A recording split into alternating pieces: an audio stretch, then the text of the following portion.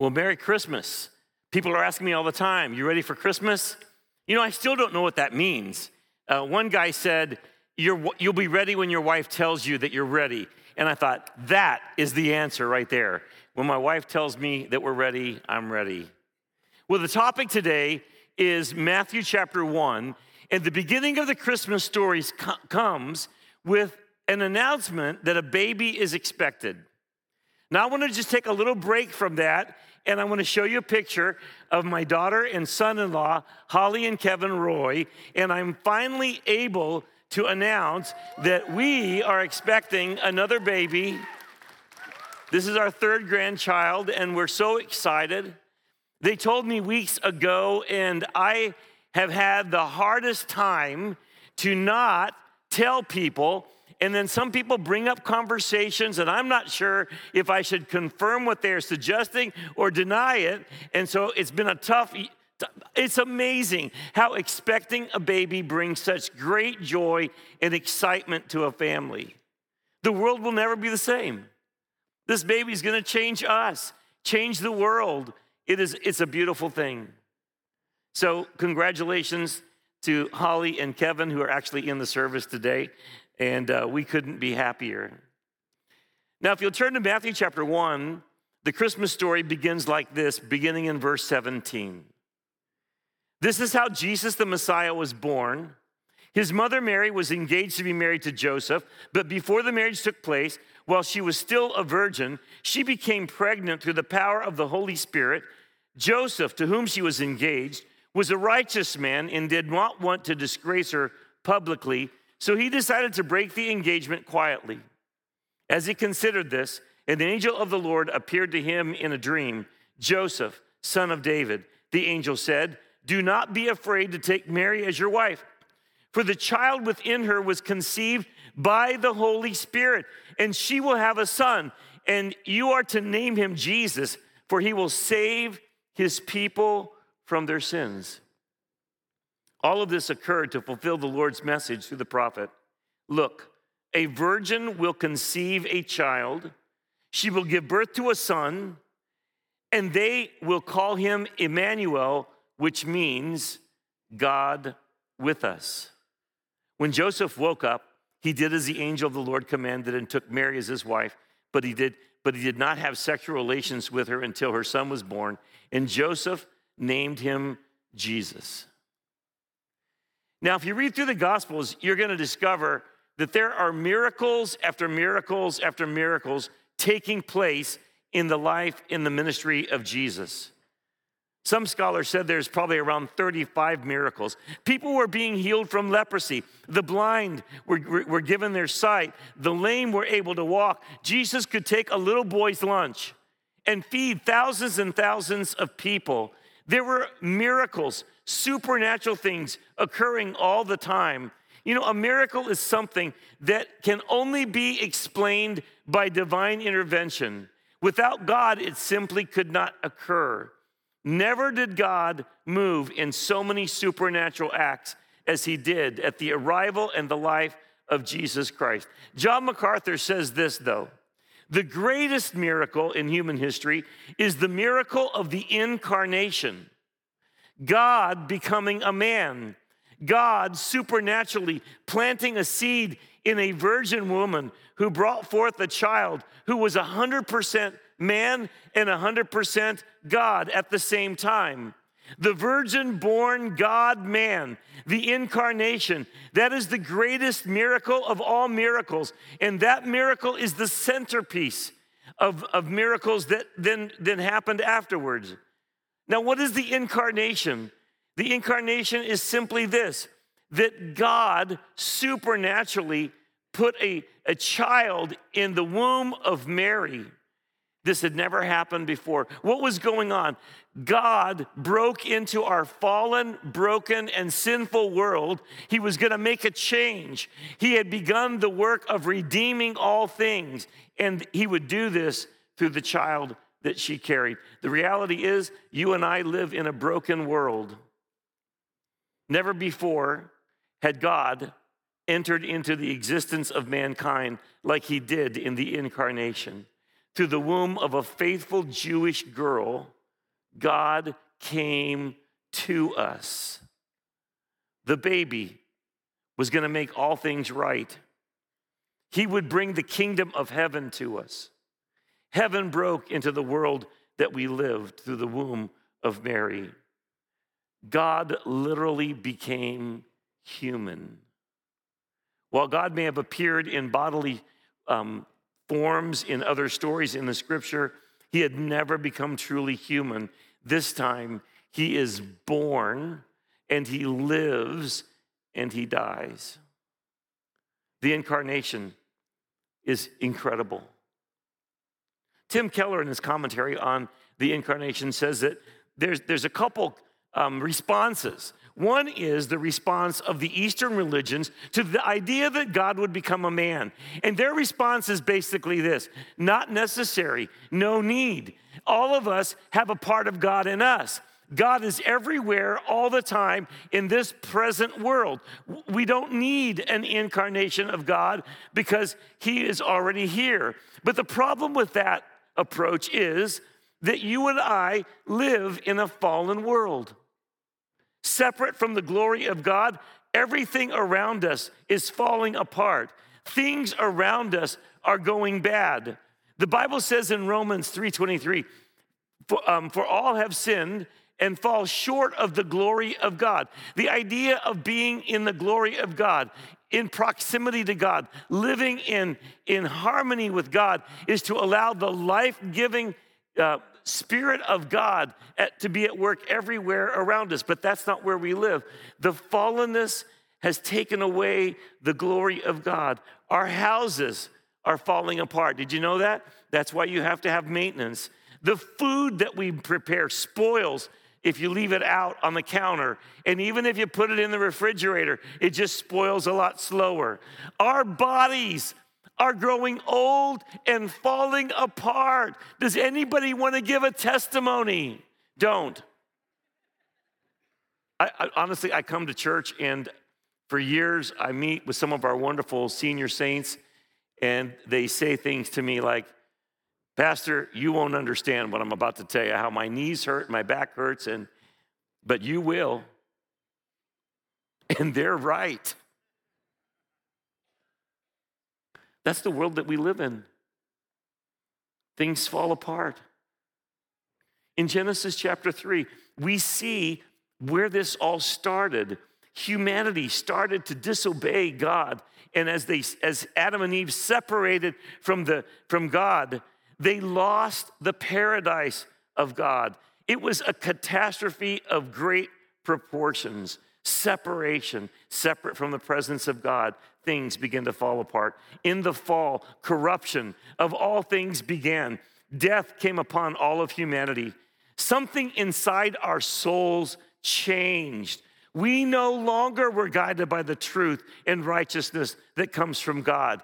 We're so determined to do our own thing and create our own world. We easily embrace sin and corruption. We begin to love ourselves more than we love other people. And this love of self, this is the way we are. Our default position is selfishness. You could punch the person beside you and say, I know your default position is selfishness, but that probably wouldn't be a good thing to do. But it's true. Selfishness. It brought relational conflict. It brought wars, crime, murder, stealing, false witness, relational tensions, sexual sins that were turned into a weapon of war. We have developed a culture of death that insists on killing children in the womb because they're getting in the way of our life plan.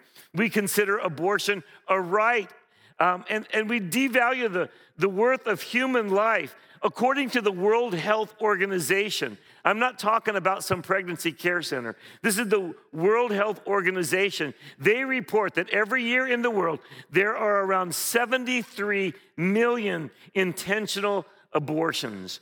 That corresponds to about 200,000 abortions a day. I mean, humanity has fallen. Interestingly enough, as we begin the story of salvation and Christmas, it begins in the womb of a young lady. Our story begins in the book of Genesis. They were in the paradise, Adam and Eve, and the serpent comes and says to Adam and Eve, God is not telling you the truth. The tree of the knowledge of good and evil that's in the middle of the garden that you're not supposed to eat of, you say that if you were to eat of that, God said, you will surely die. The serpent says, oh, but you're not really going to die. And then he accuses God of holding out on them. And he says, actually, if you were to eat that fruit, you would be able to determine right and wrong for yourself. In fact, you could create your own world order. You could create a better world than God can create. And this is the lie. This was the deception. And Eve took the fruit and she ate of it. And she handed it to Adam, and he willingly ate of it as well. You know, throughout all of history, the most banned book is the Bible. And in our culture nowadays, the Bible is often said to be a dangerous book and not suitable for children to read in libraries. It's too dangerous. But the truth is, the same issues are going on. God, through the scripture, has declared to us what are the right ways to live. I mean, how many stories do we hear of people who made up their own path only to reap disaster that affects them and the people around them? That's still our temptation. The woman ate the forbidden fruit, and then something happened. Her eyes were opened, and she felt something she had never felt before.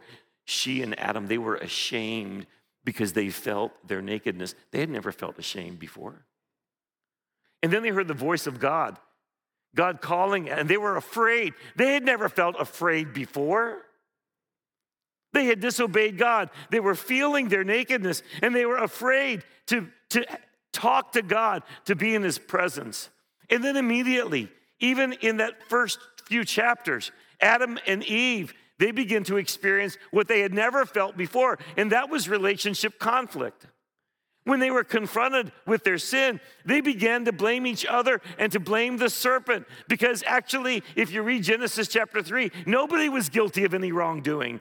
It might have been God who was guilty. That's what it says. Relational conflict begins. And the history of the world is driven by this sinful, this selfishness in ourselves to satisfy our cravings at the expense of other people. It was jealousy between two brothers that led to the first murder. This was the beginning of wars. And through those wars, death and evil upon evil caused the destruction in terrible proportions. World War I, for instance, World War I, 37 million people died. In World War II, 60 million people died. In the history of our country alone, the inhumanity of the slave trade and an economy built on slave labor led to the Civil War, where 620,000 people died. Americans all fighting each other. This is a fallen, broken world. One of the harshest reality is that everybody dies.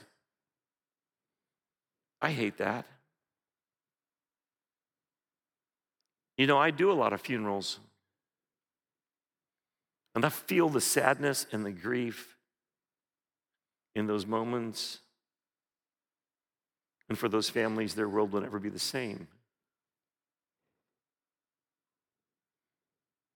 Families are separated by death, locked into a sadness and a sense of loss that often never completely goes away. And then this baby was conceived in the womb of an obedient, faithful Jewish girl of the Holy Spirit. He was God incarnate. He was God in the flesh. This baby was 100% God and 100% man. And you say that's impossible. Absolutely. It's absolutely impossible. But this was the act of God, his effort to save the world. And Jesus changed the world. Matthew 4:16. This is how it describes the work of Jesus. The people who sat in darkness have seen a great light. And upon those who sat in the region of the shadow of death, light has dawned. I mean, can you just imagine? There is hope. Death doesn't have to have the last word. The deceiver was our enemy, and he was destroying the people that God loved because it was his intention to destroy. In Genesis chapter 3, while God speaks to the serpent after the fall, this is what he says to the serpent. And what I love is how the Bible, all the way back at the beginning, tells us the plan of action for the rescue of human beings, okay? It says this, as God speaks to the serpent, I will put enmity between you and the woman, and between your seed and her seed. He shall bruise your head, and you shall bruise his heel. So what's going on here? This is going to be the point of rescue. The woman's seed, notice it was a virgin who conceived. There was no man involved. It was the seed of the woman. It was so precise. It would be the child of God and this woman. And he would bruise the head of the serpent. How do you kill a snake? You crush his head. And in the process, it says that his heel would be bruised. And Jesus, the Son of God, as he fought the devil on the cross, himself would die only to rise again on the third day. But this was the plan. This baby would fight the fight for our salvation. And you're going to call him Emmanuel, which means God with us. Now, the world that we live in here is not the world we want, really. I mean, in this world, things grow dimmer and dimmer. In the kingdom of heaven, things get brighter and brighter. In this world, things fall apart. In the kingdom of heaven, things come together. In this world, we get weaker and weaker. But in the kingdom of heaven, we will grow stronger and stronger. Can you imagine what it's going to be like in the kingdom of heaven to experience things getting brighter, things getting stronger, things coming together and staying together? We all long for this place. We long for a place of peace. We long for justice and kindness and forgiveness and grace. We long to live in a place where we don't die, where death doesn't destroy our families, where our families can stay together and our love isn't compromised or destroyed. Tim Keller quotes C.S. Lewis, and C.S. Lewis has this statement in one of the books he's written. He says, fish do not feel out of place in water. They never feel wet. Can you believe that? The fish doesn't say to the next fish, man, it's pretty wet down here. No, they don't even feel it. You and I, when we get wet, we feel wet. The reason fish don't feel wet is because They were made for the water. The reason you and I long for a place where there is peace, there's reconciliation, where love prevails and no one dies is because we were made for that world, not this world. And when the virgin conceived, she brought forth a son, and his name is Jesus. And he was going to save us from our sin. Now, for many, the idea of an eternal, transcendental, all-powerful God becoming a man, even becoming a baby, a single cell in a womb that developed into a baby that was then born, and as a baby needed to be hugged and needed to be cared for and needed to be swaddled because a baby is vulnerable. To think that God became that vulnerable? I mean, how in the world can that happen? That's the mystery of the incarnation. This is a God who comes down to us, who becomes one of us, who knows exactly what you and I experience when we live this life down here. And some would say, what kind of a God is that who would come so low? Well, here's what I have to say. Who is the greatest? The person who is so great they won't bother with the children, or the great person who will get on the floor with the children and look them into their eye, look into their eyes and talk to them? Who's the greatest? I would dare say it's the one who could step down and come close. This is Jesus. Jesus comes to look us in the eye, to hear what we have to say, and he responds by saying, I know what it's like to be a vulnerable child. I know what it's like to need a mother and a father to take care of me. I know what it's like to experience pain and suffering.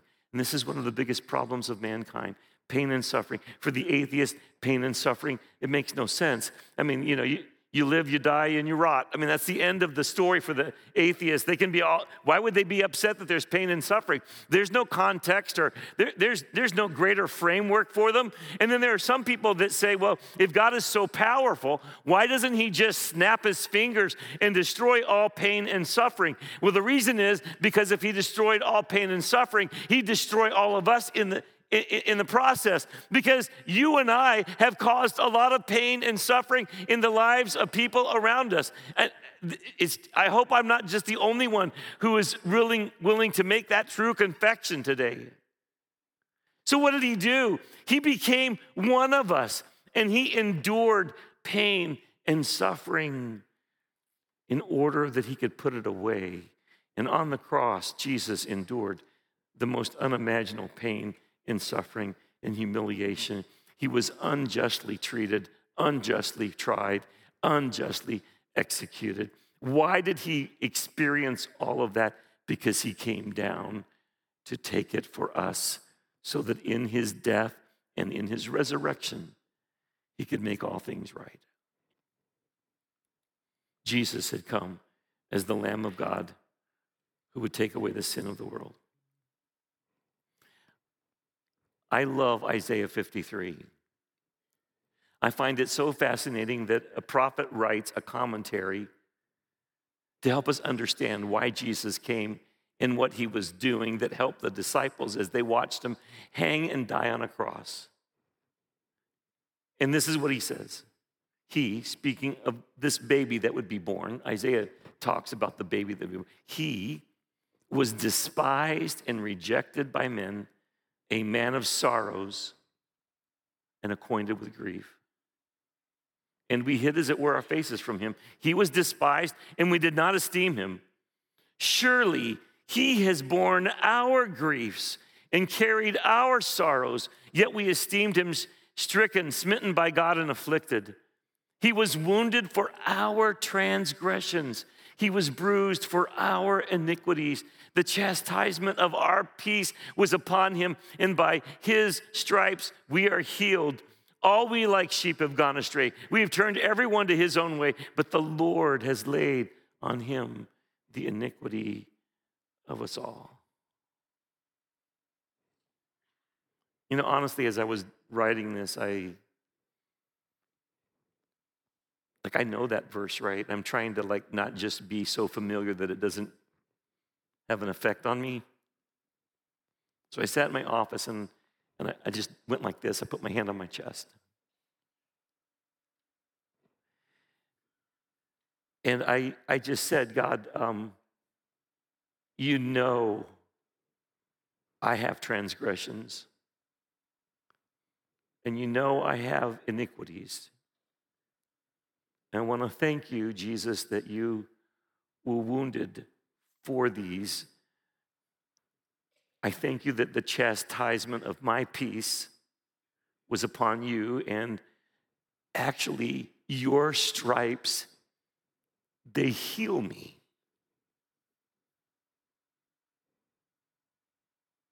So I want you to please hear me ask you to forgive me.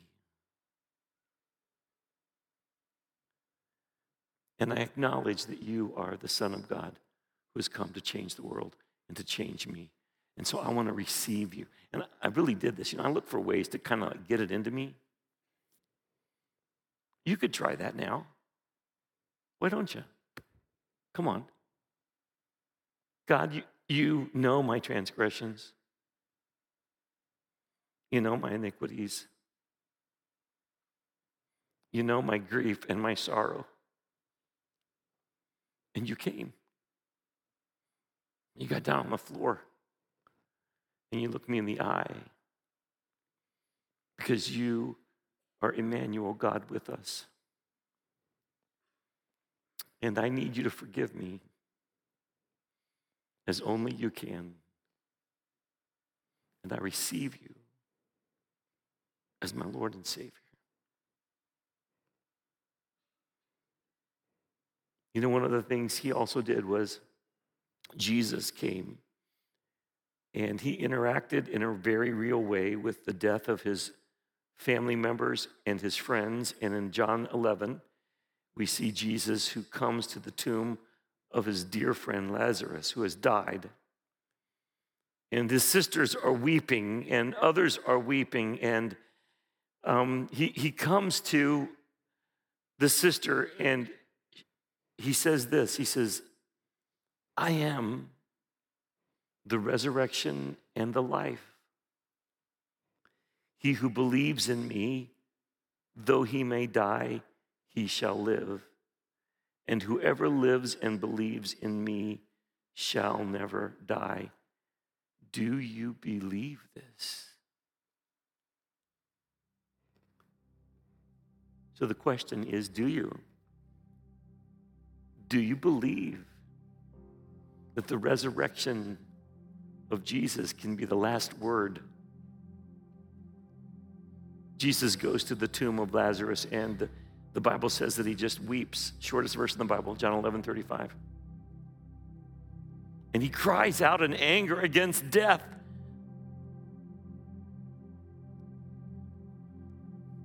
I believe he's been at every funeral. And God, who knows, this was never the plan. He weeps. He weeps at every graveside service. And he says, I've come to get you. And in Revelation 21, it says, now I saw a new heaven and a new earth. The first heaven and the first earth had passed away. Okay, so where we are right now, this has got to go. And there was no more sea. And I, John, saw the holy city, New Jerusalem, coming down out of heaven from God, prepared as a bride adorned for her husband. And I heard a loud voice from heaven saying, behold, the tabernacle of God is with men. He will dwell with them. Emmanuel. He will dwell with them. they shall be his people. God himself will be with them and be their God. And God will wipe away every tear from their eyes. There shall be no more death, nor sorrow, nor crying. There shall be no more pain, for the former things have passed away. This is why he broke through. And in the womb of this young woman that we know her name is Mary, God came. And he looks at us today and he says, eye to eye, I came for you. Will you receive me?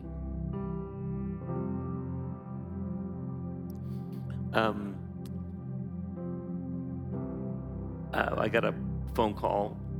We have kids and grandkids in California. And Tiffany, my daughter, told me that she went with her brother and the family to an outdoor mall in Los Angeles called The Grove. Famous mall, at least if you live in LA. And so look at this picture. In the mall, they have all kinds of things going on. But they have this Santa house, a big, bright red house in the middle of the mall. It's an outside mall. And she said there were lots of people waiting in line because guess who's inside of that? Santa. And if you'll pay $60 and wait in line for a long time, you could actually get a picture with Santa. And Eleanor loved the idea, but they didn't want to wait in line or pay the $60. So Aunt Tiffany decided she was gonna sort of appease, little Eleanor. She picked her up. She said, hey, let's just go look in the window. Maybe we can see Santa from the window. And they did. And then Eleanor said to her, Auntie, he see my face. She couldn't believe it. She didn't just see Santa. Santa saw her, and she was so excited because Santa saw her. Just so you know, Santa is not the savior of the world. He's a fun guy. But what I want you to know is how excited she was to be seen. I want to tell you, Jesus sees you today. He knows everything you're going through. And he understands. He understands it all. And he says, you know what? If you will come to me, all of those iniquities and transgressions that you're aware of, I know about them too. So I paid for them on a cross, and if you give me all of your sin, I'm going to make you righteous. And then in 2 Corinthians 5:17, it says something else is going to happen. The Holy Spirit will come in, and if anyone is in Christ, he's a new creation. Old things have passed away. Behold, all things have become new. It doesn't happen then. It happens now. It can happen right now. And we can walk in the Spirit and experience the presence of God, this God who is Emmanuel, who came to save us, to be with us.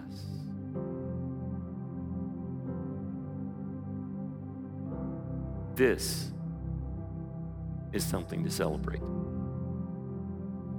Can I ask you to bow your heads if you would, please?